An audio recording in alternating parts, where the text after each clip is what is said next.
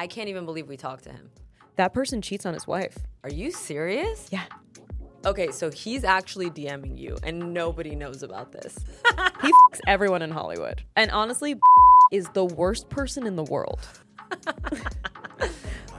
I'm a married woman. I'm just trying to get between you. I want to talk about comedy and then I have my final question. But what has been the most challenging thing for you as a comedian? Because one, the entertainment industry is really hard. I would say comedy is even harder. Like people try that one time and they're like, oh my God, I can't do this anymore. Or never try at all. But what has been the most challenging thing and what are you learning as, you know, as you're going along and growing and all that? I think, if I'm very honest with you, the most challenging thing has been myself and my ego and my fear of failure. Because I think that there are a lot of situations that I could have spoken up for myself, or jobs I could have put myself up for, or people I could have approached, or opportunities I let pass me by, or there are a lot of steps that I did not take out of fear of not being good enough, or not being funny enough, or or thinking that people don't like me, or that I'm, you know, never going to be good enough, or people don't take me seriously, or whatever it is, right?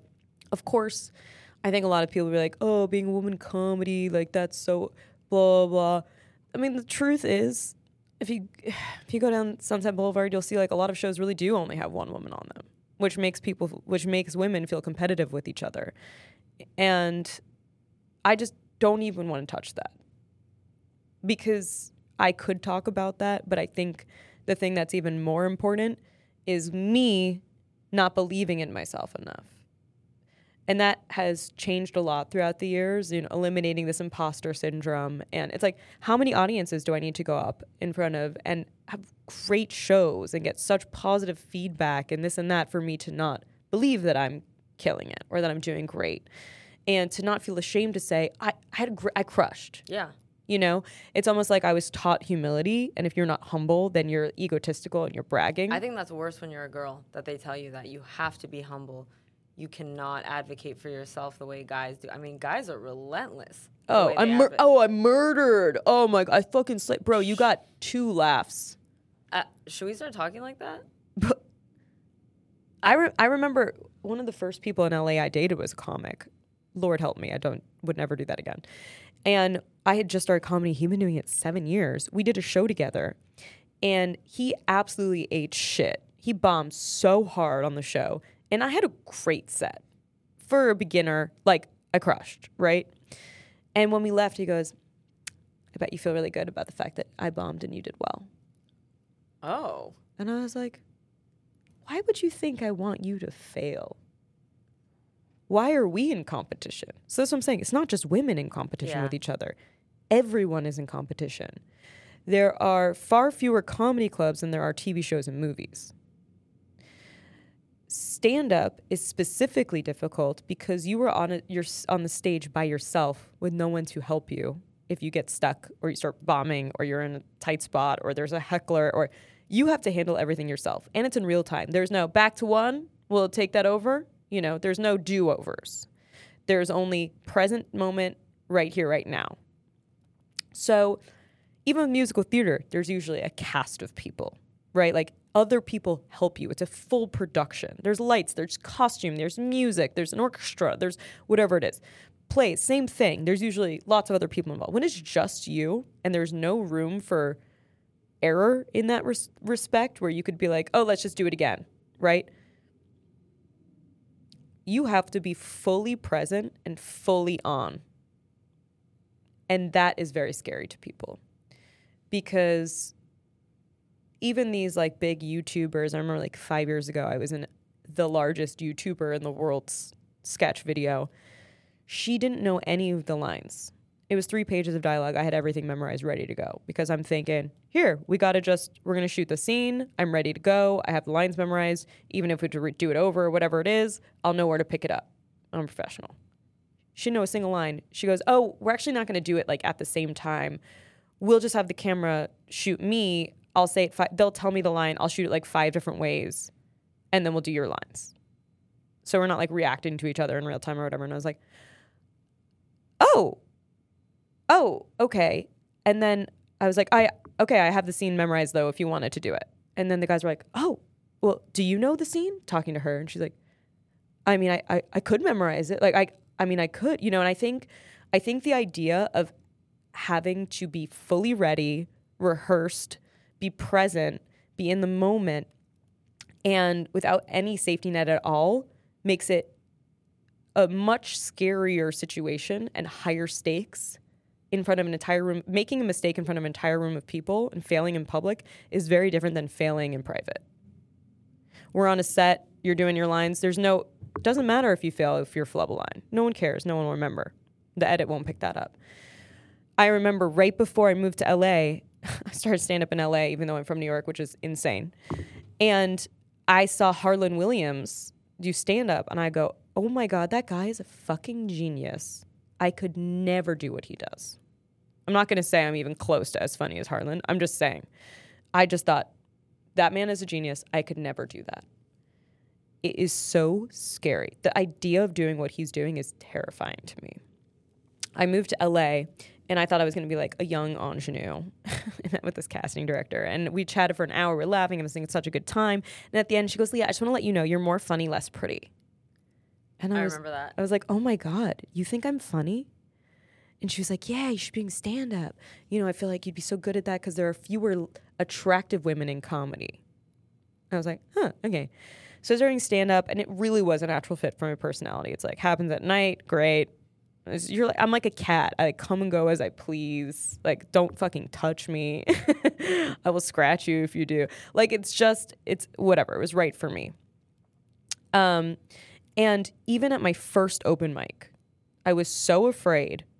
The only people at the open mic were the open mic host, my best friend who drove me, and the barista.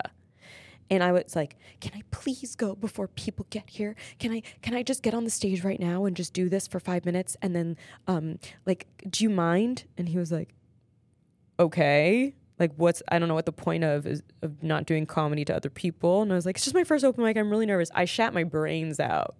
Did you bomb?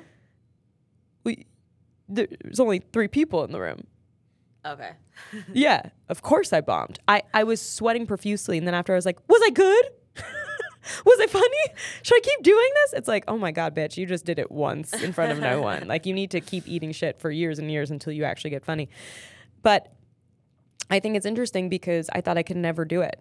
And when I started doing it, I was like, this is the most terrifying thing. It is so scary to do it. You are the most vulnerable you could possibly be. Anyway, so 7 years later, cut to doing like theaters with Dane Cook, who fucking love that guy. Oh my God, he is just a saint. He really is. He is just a delight to work with, and he is an incredible person, and he's so giving and open and generous and funny as fuck, obviously.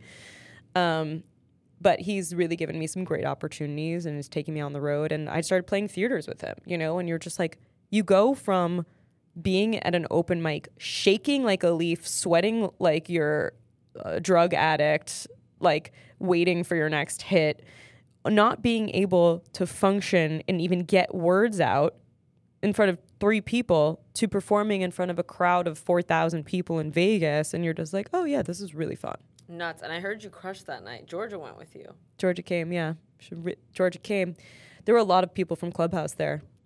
I know, and I heard everyone kept coming up to you. Like, that's a huge jump from where you were to that. Oh, Nicole, I was so poor. I was so poor. Yeah, I was really broke. I was like so broke. I was on food stamps for a while. Before Clubhouse, I had like 5 side jobs. Like, I catered, I cocktail waitress, I bartended, I walked dogs, I taught Pilates classes. I did every side job at the same time and LA's just super expensive. You know, I would be like breaking even every month or in the red every month. And I would just be hustling my ass off to make ends meet and still go to pay to do open mics and try to get funnier and try to get better. You had to pay to do open mics? Yeah, you have to pay every time you perform. What do you mean? You pay to play until you're paid to play. I did not know that. Oh, yeah. Well, look, you don't need a fucking college degree to be a stand-up comedian. So if you want to think about it that way, you're like, that covers, right? If I was like going to college, it cost $100,000 or whatever it costs, you know, these days. I pay $5 to test out my material. I pay $10 to test out my material. I pay $3 to test out my material. I pay a drink cover to test out my material. So it's like you're constantly like paying to learn. Damn. It's a lot. And that's why like people don't stick around if they don't love it. Because it is hard. It is hard. And the bathrooms are unforgivable at these locations. I mean, I'm just like, if you had to go to the bathroom, you'd rather go outside. I'd rather be like someone's dog on a leash. Jesus Christ. Today's episode of Beyond is brought to you by MoonPay. MoonPay is your portal to Web3 where you can transact with peers globally and own your digital identity. MoonPay makes it fast and simple to jumpstart your Web3 journey. Quickly use your debit or credit card to buy and sell crypto and purchase digital collectibles. Visit moonpay.com to get started. I have a question. To take this in another direction, because when you're a public figure, people, you know, they don't care on the internet. Like they will say whatever they want to you. They'll shit on you. They'll make anonymous accounts, and you know it's really hard to not pay attention to that. Yeah. So you become like keenly aware of all the criticisms, and then noticing what gets said over and over again. Mm-hmm. So my question is, in what way do you feel that you're misunderstood? I think the shorter answer would be, in what ways do I think I'm understood? In what ways do you feel understood? Man, Nicole, I think people want to put everyone in a box. So it's easier for them to understand what you do. And so if you are a little more all over the place with your beliefs or your material, they don't know what to do with you, right? Like, if you're the kind of person who's like, okay, I'm just going to do Jew jokes and sex jokes, people are like, great, we know what to do with you. Like, this is the kind of material you do. And then if you do something outside of that, people are like, what is this? This isn't your normal stuff. Like when I went to Dubai and I did the Dubai Comedy Festival, first of all, there's a lot of things you're not allowed to talk about there. Otherwise, you go to jail, which is terrifying. I really thought people were like setting traps for me. I'm like, oh my God, am I going to go to jail in Dubai? Is that scary there? I don't know. I've never been there. Okay. I'm not going to say anything bad about Dubai. I had a lovely time at the festival. Everyone was great. So when I was there, the first night I was there, I did a completely clean set because I was literally afraid of going to jail. I didn't know I had fans in Dubai. And they came up to me after the show and they're like, what was that? I was like, what do you mean? And they're like, that's not what we came here to see. We like your dirty material. What was that? Like, we came here to laugh and watch you do your thing. And I was like, oh, okay. They kind of had a point, though. Well, that's what they like about me. That's why they follow me. Yeah, and that's authentically who you are. And so then the rest of the time I was there, I just did my normal material. And people were like, yeah, like, woo. But, you know, I think that now that I'm married, I posted a lot of like, I'm married jokes, and I'm getting a lot of hate for that. Why do the men on the internet think I'm going to have sex with them? Why do they? We've never even met. You don't even live here. Well, I wonder what circumstance are we going to meet and have sex? I don't know. I don't understand the logic. But okay, I've lost, I would say in total now, like 8,000 followers from having a husband. Oh my God. every time I post about him, when I posted about him when we were in Ibiza, when we first met, I just did a story with him because I was just like giddy in love. I lost 2,000 followers from that story. I remember you told me that. Which is crazy. Then now every time I post a video with him or any sort of I lost almost 1,000. I lost 900 followers from the post yesterday. My husband's birthday was yesterday, so I posted a post about him. A lot of the comments were like, "How could you do this to us?" Well, at least if you're happy, that's all that matters. And then some of them would be like, "Oh man, if he had a six-pack, he would be a good guy for you to date." Or like, "I hope he has money." Just like weird shit. And I'm like, also he does have a six-pack. Okay. Yeah, so there's like some of that, which I think is interesting. And so I expect to lose a lot of male followers, which is fine.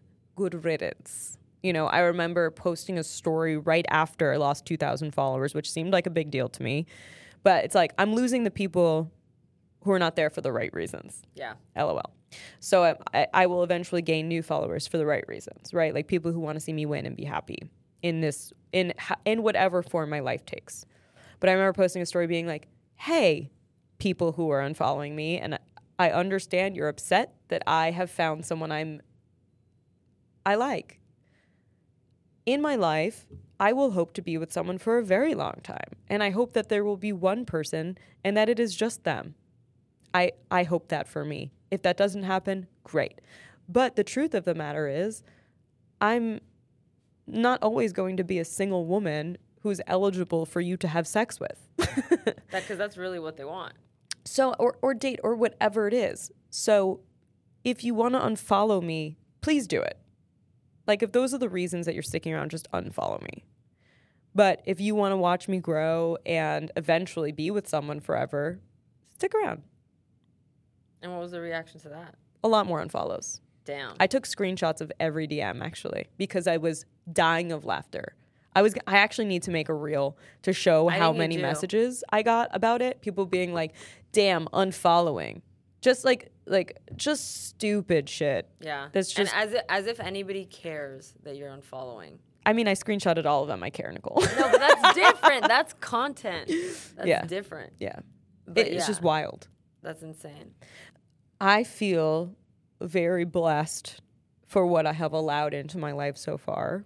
And I've changed a lot since we met, professionally, personally, romantically. And I think we both have. Like, we are completely different from when we first met. Oh, 100%. Unrecognizable, some might say. Oh, my God. Oh, my God. Yeah. I was struggling in every way possible. In every way possible a person could struggle, I was struggling. And, you know, I did not have outside help from family or whatever it was, you know, so I always felt very alone and on my own. And as a result, very independent female. But the truth of the matter is, it is a crutch. And you want people in your life. And you want people who want to support you and watch you win and love you in your life. And I feel very grateful that I've gone from this very alone, very like living in survival mode, just really filled with crippling anxiety person, to someone who has allowed love in their life and has allowed themselves to grow professionally and be seen and heard and allowed themselves to be authentic and still have crippling anxiety. But, you know, it's nice to be here because it makes me look forward to what's in the future. I'm like, okay, if I can be here now, what does that mean? Does that mean in 5 years from now, I am sure I will be a completely different person then too. And headlining your own theater. And someone that I'm proud of being. And that. Yeah. And Nicole, I just want to bring up one more thing. I'm scared. So we've had many arguments. Yeah. Conversations about conflict. And we've gone in and out of talking to each other and blah, blah, blah. But I've never not liked you. I've just felt jealous. And so that was what created the tension on my side. And I think jealousy and resentment create stories that may or may not be necessarily true to support your own narrative, to make yourself feel better about your beliefs. And this is recent, where we didn't talk for a while. And then we were at Art Basel, and we literally squatted on a street corner and had it out for like 3 hours while my angel husband just stood there being like, doo, doo, doo, doo.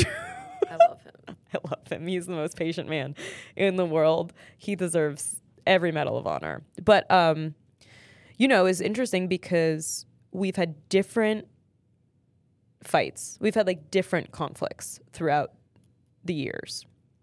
And I think at this point, I felt like we were able to just have a really adult conversation where we had it out in a way that was productive. Not that the other times weren't productive. No, but this time it was like, but see, that's the thing. It's like, one, I had never had anyone tell me to my face I was jealous. Mm-hmm. And it's weird because we all feel those emotions. Yeah. And then we all feel shame about feeling those emotions, and then we act out about it. So when you said that, it forced me to think like, oh man, like, what have I done? What do I feel? And like, it's funny because your jealousy towards me, and you said this, it was not about me. Yeah. It was a story in your head that would have been projected towards anyone that you were working with. And on my end, I think my feelings towards you were not just a reaction to the dynamic or to what you were feeling, but that on Clubhouse, we were put in a position where for whatever reason, I think the staff had taken a liking to you, and all of a sudden my role as like an interviewer or whatever was just like, oh, well, everyone's an interviewer. This is our star comedian, and which you were all those things. And so I didn't get the deal from Clubhouse. And for me, I didn't feel jealousy towards you because I actually felt like you deserve those things. Yeah. And I also felt so proud in a weird way that I was like, yeah, I found her and brought her here. Like, you know what I mean? Like, I was just like, fuck, this is cool. But like, I did feel like my efforts were not recognized, and that it hurt me that I couldn't be compensated for them. And so I just like used that as fuel. I left Clubhouse and I was just like, I've done this before. I'll do it again. And I just built out my Twitter and I made connections there and started doing spaces there, which we should actually talk about doing that on Twitter. But you crushed on Twitter, to be clear. But I think the other thing that's really important to note is that it doesn't serve me to be dishonest. Like, I think if you have a lot of ego, which I do, we all do, but if you have a lot of ego about... You can't bring it to that conversation. That was the thing, and we didn't. Like, I remember when you had said all that stuff and you were just so honest about the way you felt, I was, like, talking about, like... I was thinking about other things that I did that I was just, like, not proud of, and I was like, yeah, and I also said this about you to this person. And I just felt so relieved saying that. Because I think, I have to be honest, I also, for a long time, felt really embarrassed about even thinking of doing content with you because of how much I had said to other people. Because I'm like, I'm going to look like such a fake person if I bring her on my podcast or have anything to do with her or even have her in my Instagram stories because of what I had said. And it could have easily been talked about. These things can easily be resolved. I've seen in every female dynamic friendship that these issues arise and nobody knows how to deal with them because nobody has the tools to deal with them. Yeah. We were just lucky that we had, those you had tools from, the program that you're in, and I had tools just from, I don't know, mentors or people that help me communicate, because otherwise I would have been really emotional and unable to handle it too. But I just think it's important for women to realize that all the things that they feel, the jealousy, the competition, the scarcity mentality, worrying that another girl is going to be prettier or chosen or more successful, or any of these things are things that are drilled into their heads by society and people that want power over them. And nobody talks about that.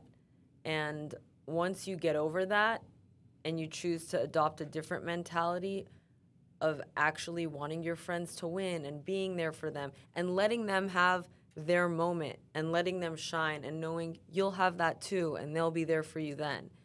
And also that bad things happen to everyone.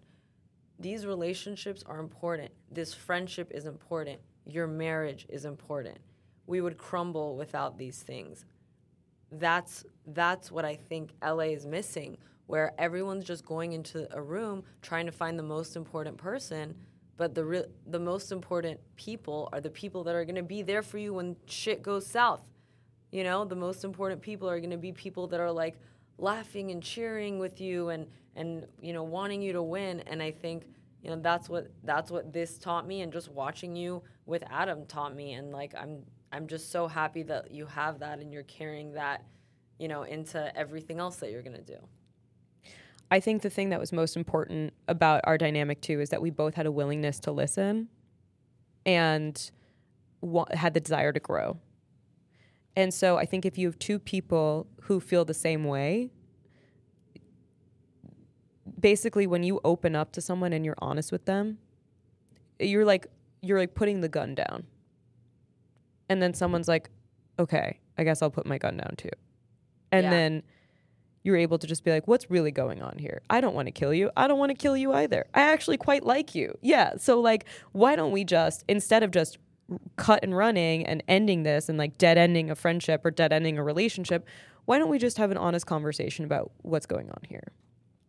And I think that's what's really special and unique about our friend. I mean, we've had so many good times too. No, we have. Which I think is the reason that we even bothered to stick it out and to have the hard conversations. And I feel really grateful and lucky for that. Me too. Last question. The Oscar question, which I feel like I love this question so much. I think about my own answer to this all the time and how I change it. So it's a hypothetical scenario that's designed to help you choose which message is most important to you that you want to share to the world. You're at the Oscars and you're nominated for... Where I should be. Where you should be. Where you should be. And you're nominated for Best Actress in a Comedy.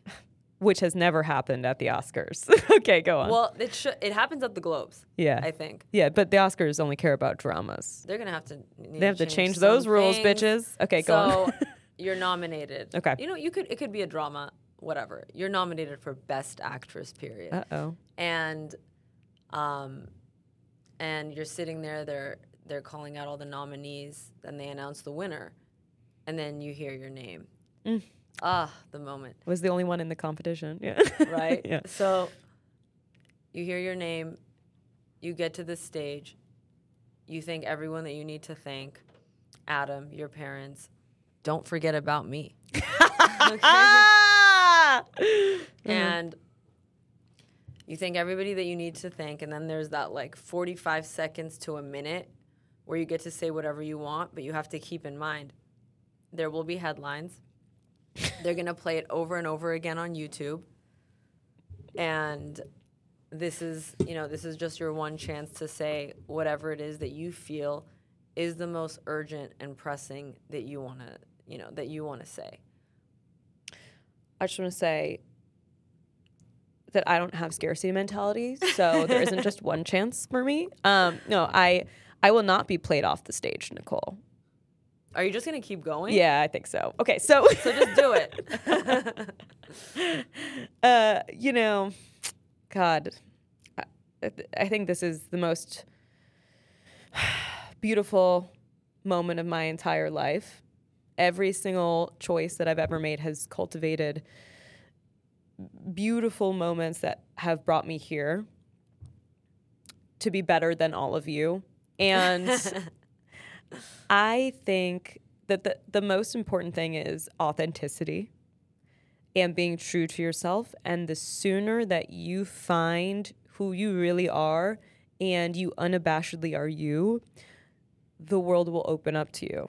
And you will find your people, you will find your purpose, you will feel more spiritually aligned in your own body. And if nothing else, you will at least find peace. And just know that you are perfect the way you are. You do not need to change for anyone. You do not. I just want to say thank you, Nicole Benham. You do not. I was about to cry and then you were going to turn it into a joke. No, you do not need to change for anyone. You do not need to lower your standards to be the perfect person for someone else. You are already the perfect person as you are. And I think that what is the most important thing in this world is to share your life with people that love you and surround yourself with like-minded individuals who want to love and be loved. And fuck you, you're cool, fuck you, I'm out. So yeah, and I'd also like to thank my husband, Adam, for having an exceptional penis. Amazing. Leah Lamarr, everyone. Leah, thank you for doing this. Today's episode of Beyond is brought to you by MoonPay. MoonPay is your portal to Web3 where you can transact with peers globally and own your digital identity. MoonPay makes it fast and simple to jumpstart your Web3 journey. Quickly use your debit or credit card to buy and sell crypto and purchase digital collectibles. Visit moonpay.com to get started.